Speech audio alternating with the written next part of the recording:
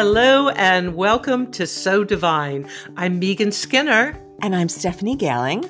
And this is our monthly astrology and tarot podcast where we take a look at the celestial landscape, what's happening in the stars. We pick a tarot card to fit the vibe, all with an eye towards inspiration and helping you to lead a more conscious life. Hello, Stephanie. Hello, Megan. And hello, September. Hello, September. Oh my gosh, I can't believe that this month we are shifting into autumn. And I love saying autumnal equinox. Say that 5 times real fast. We'll talk about the equinox and everything in today's podcast, but let's dig right in with the astrology for September.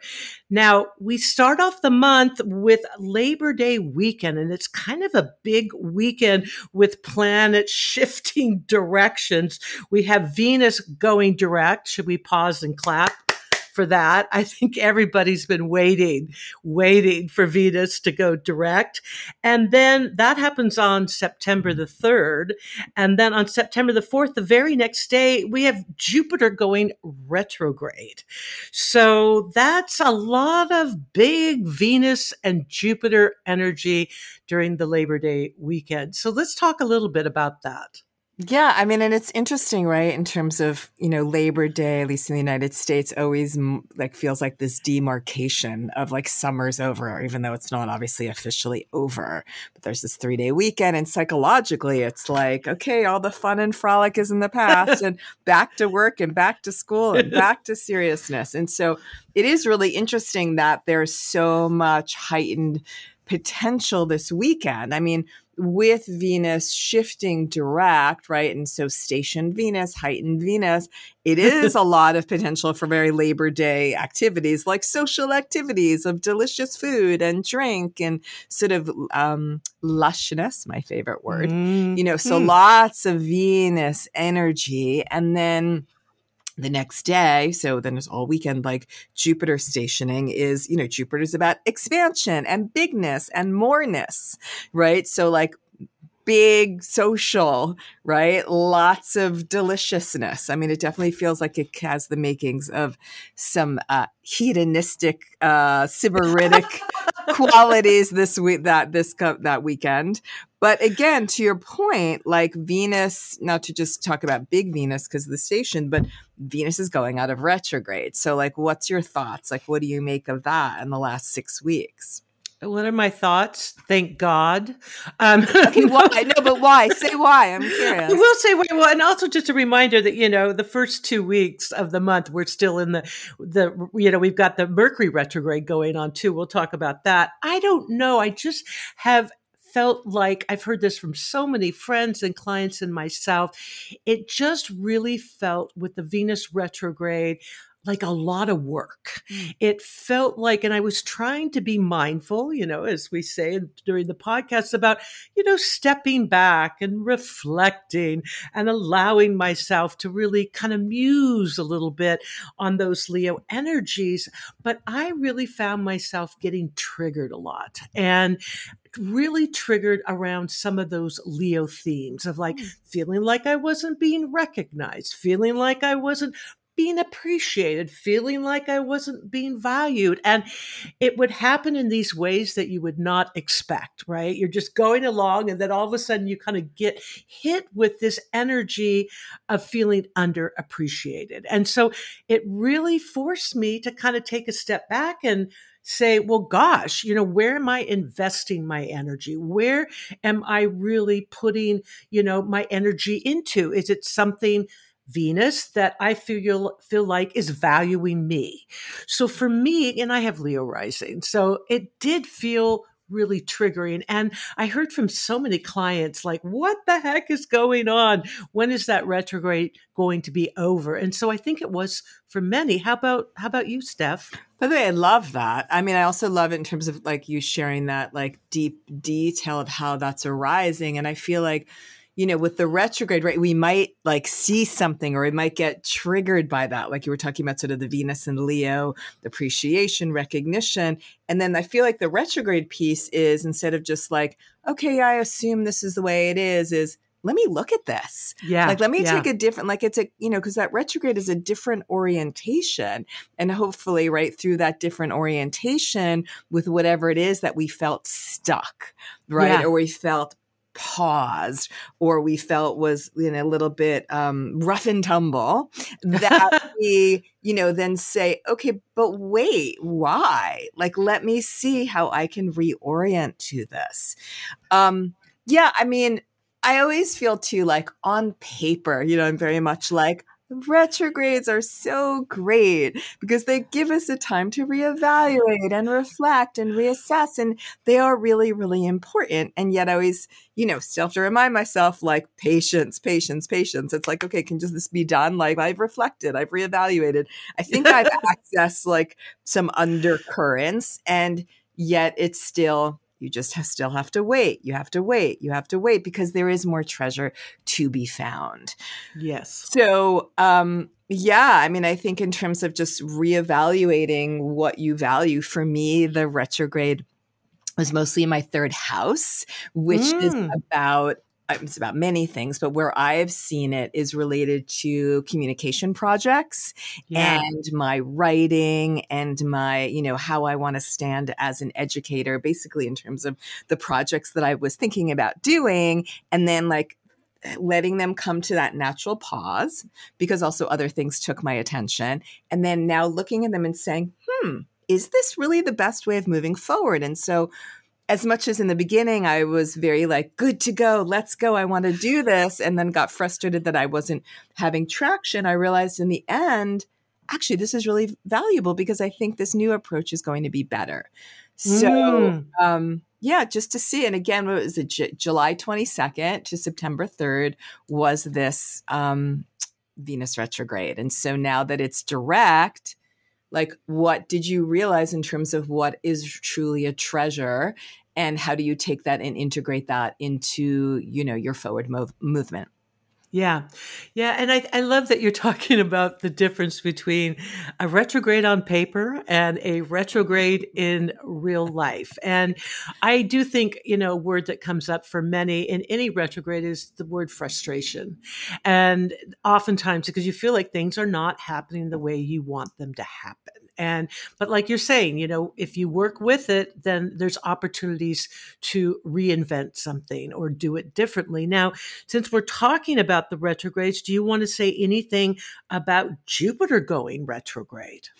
I do, but I want to actually just speak one more moment to like what you said, because something just like sort of great. sparked for me.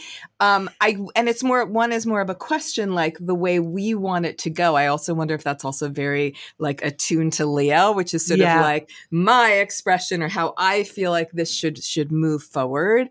But also to remember that because of its retrograde, recent retrograde, Venus is in Leo for forever, right? It like went in the beginning of June. It doesn't leave until the beginning of October. So now that it's out of retrograde, what are we learning in terms of how we really want to hold the deepened capacity of our heart and create to be generative and generous in this new way? So just to note, like, there's still a lot of Venus and Leo energy, but it's now this ideally more integrated, coming from a more holistic perspective. So. Well said, Stephanie. I'm glad you brought that up. So Jupiter retrograde. I mean, personally, I don't, I'm much more focused on the retrograde of Venus and Mercury and Mars. But I do think, right, that like Jupiter retrograde in Taurus is going back over, how we bring growth and expansion to our life through, the practical and the pragmatic, and how we, relate with our assets and, and use them and their value. And, I think, though, it could be like a nice sort of course correction if we've been getting too big or too exponential or too overly optimistic, if you will, if we've been expanding beyond our bounds. But again, I think that Labor Day weekend, right? So like, because it goes retrograde on the 4th, is, be in possibility and be in potential, but also like, watch that excess is actually oftentimes excess. Yeah.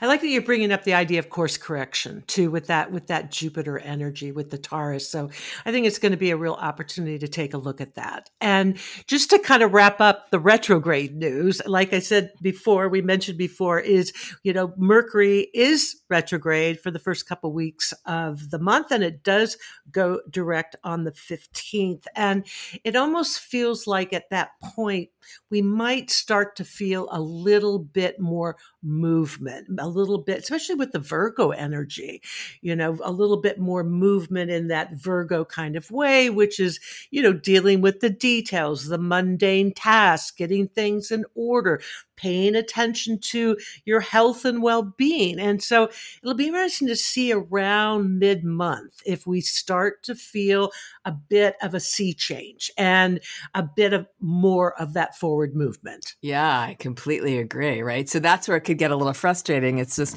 not like, okay, because on paper Venus is direct, but like you start to feel that forward motion, and yet it's not fully forward motion, right? In terms of also we're still maybe reassessing, I connected to this way that I want to deeply, truly express myself with integrity, but I'm still in Mercury retrograde for the first 2-ish weeks. Like, how is the best way to communicate that?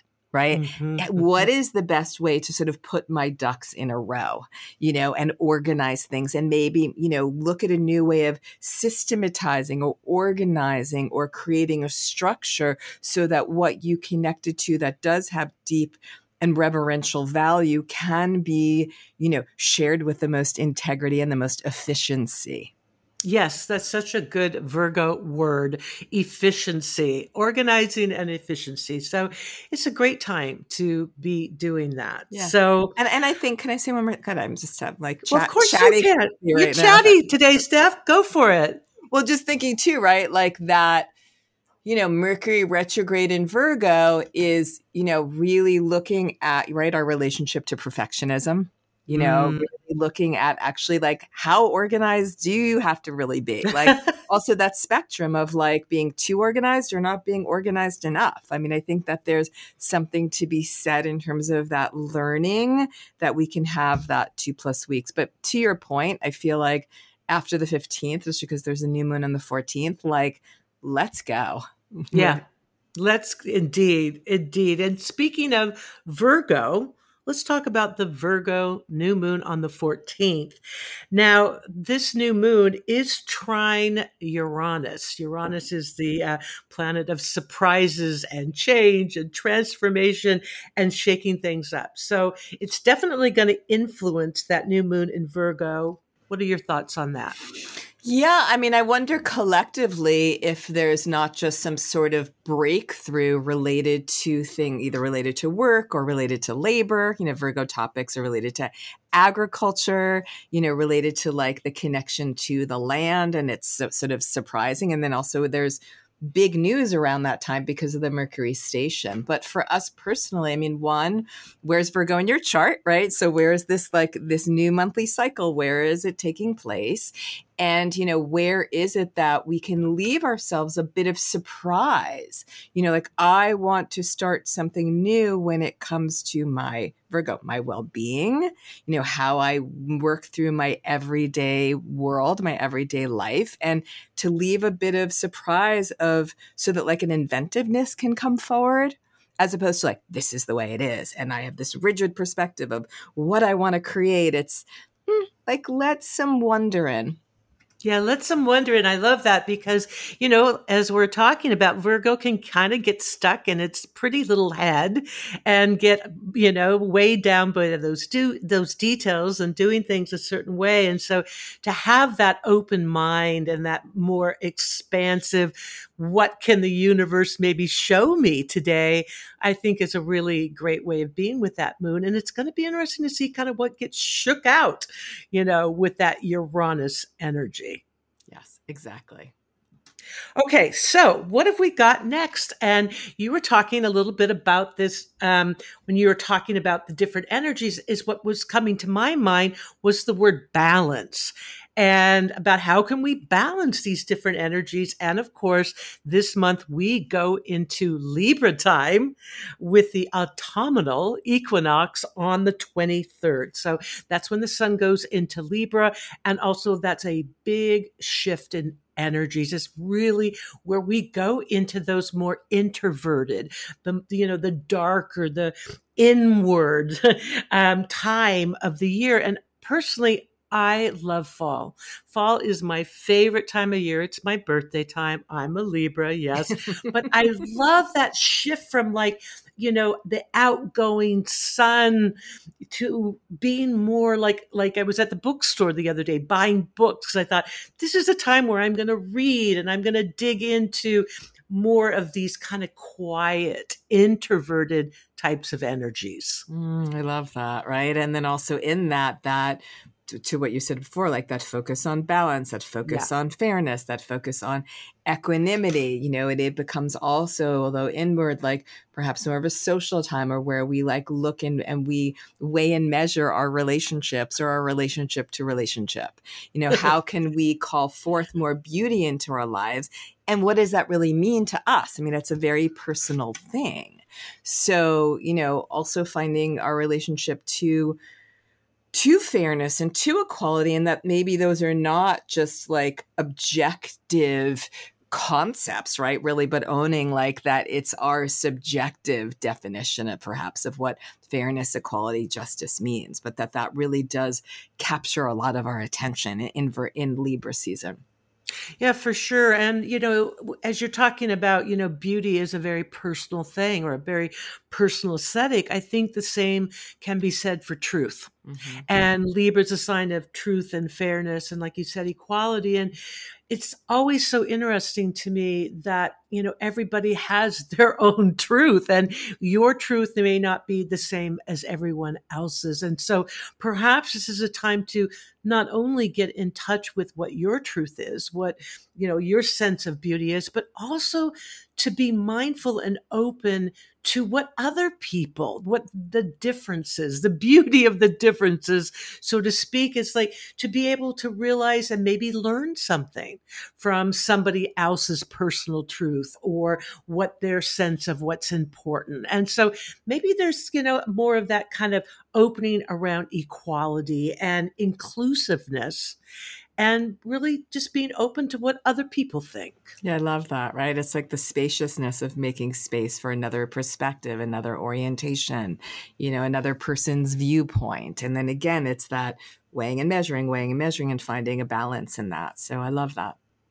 Yeah, and the other thing I think people sometimes forget a little bit about Libra is Libra can be a bit of a perfectionist as well, like Virgo. Like Libra definitely likes things to be right, and Libra can get their knickers in a twist, so to speak, when things are out of bounds or gosh, this doesn't seem fair. And so I think we've also got to be a little bit mindful and give some room for that to not get over tweaked about, if things are not meeting your standards of fairness. Yeah. Yeah. Perfect. That's great. Yeah. Okay, well, the next thing we're going to talk about is the full moon in Libra. And the full moon, let me look at the date for that, is on September 29th. Yes, go ahead. Let's talk a little. Oh, no, excuse me. Aries full moon, not Libra full moon. But the full moon in Libra season, so. Yeah, there you go. Let's talk about the Aries full moon and that kind of the juxtaposition or polarity between that Aries go, go, go, me, energy and that Libra, let's play nice and, let's all share the playground. Yeah. I mean, it's interesting as you're saying that it's sort of feels like not like a wake up call, but like, we're like moving forward. We're 6 days into Libra season. We're concerned about grace and harmony and how's the flow and all of that. And then that Aries moon comes and it makes that full moon. And there's a reminder of wait a minute, what do I want? Like, or what can I create? Or like it becomes there, it brings in not just about the we, but it also brings in about the me.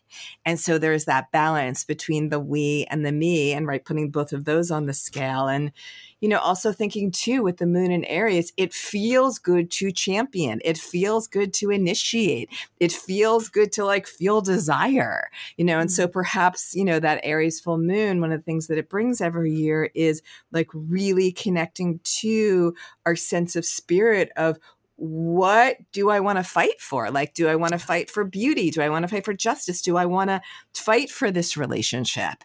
And in what way? So like really like how we can use that sense of our deepest sense of like spirit and spark, like, and to what extent and where we want to channel that.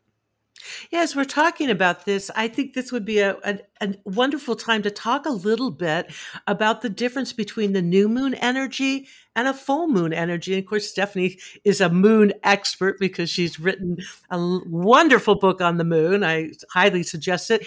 But when I think about the full moon, I think about not doing anything. I think about completion. I think about, just kind of wrapping things up, but it's not necessarily that way, correct? Yeah. Okay, but not an expert. So funny, like people say well, you expert. Are. I have a thing against that word expert, yes, but whatever. Okay. That's its own story.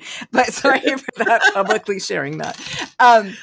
Yeah. So, I mean, I think at a full moon, right, like something comes to light, notably too, that thing that we may have planted at the new moon, something comes to light, something becomes really illuminated. And in part of that illumination seems to have to do with this balancing of opposites, right? I mean, that's what makes the full moon light up. The sun and the moon are in opposite signs. And so we have, and this is, I think, where it could be really tense in a full moon, because there is that conflict, because it's like, I'm standing here on this side of the table and you're on the other side of the table. And it's, wait, we're seeing things from a different orientation, but that's the beauty. Like, to that acknowledgement that we're just coming from this, we're part of the same coin. We're just, opposite sides of it. So what comes to light then? And then what do we do with that? And how do we move forward, say the rest of that lunar cycle with that awareness? And sometimes the awareness is like, wow, look how cool this is. And look what I did. And look what got created. And we can revel in that. And sometimes it's, oh, that. Right. It's not just the full moon always brings the yummy awareness. It could also bring that awareness and that clarity of, ooh, this didn't really work out or isn't really working out how I wish it would. So instead of ignoring that, what do I do with that and take that awareness through us into the rest of the lunar cycle? Oh, that's great. And the full moon, and I also, when I think about the full moon, I think about a very heightened kind of energy. And so whatever the subject matter is, it's like it all kind of gets heightened, which, wants our attention and wants our awareness one way or another. Okay. So that was a little 411 on the moon. Yeah. And also that day too, right? So again, that Aries full moon being not just about relationships, but because it's in Libra season, has that relationship focus or partial focus. We also have a Venus Uranus square. Oh, right. So, and we had one like in August too, because, so Venus Uranus, Venus is about love and relationships and beauty, and squaring Uranus, it's like be open for surprises. So it does also feel like, how can you not be in a sense of rigidity as to like how to approach a partnership or what might occur in terms of what like what becomes illuminated for you. So again, like leave space, shake things up. I always like to use Uranus energy very proactively, instead of like going to the same old place for the same old date night, like what else can we do? Where else can we go? Who else can we invite? Like really just like keeping an open space and inviting in freshness. Yeah, that's great, especially in the relationships. And, with that Uranus, things do sometimes get broken apart, which is always something to think about. But I love the idea of being really open to doing things differently. Yeah. All right. So once again, it's time for the tarot card of the month. And we are going to do what we now do as a usual thing where I am shuffling as we speak. And I'm going to shuffle until Stephanie says stop. And then where I stop on will be the card for the month. So you just let me know when. Okay.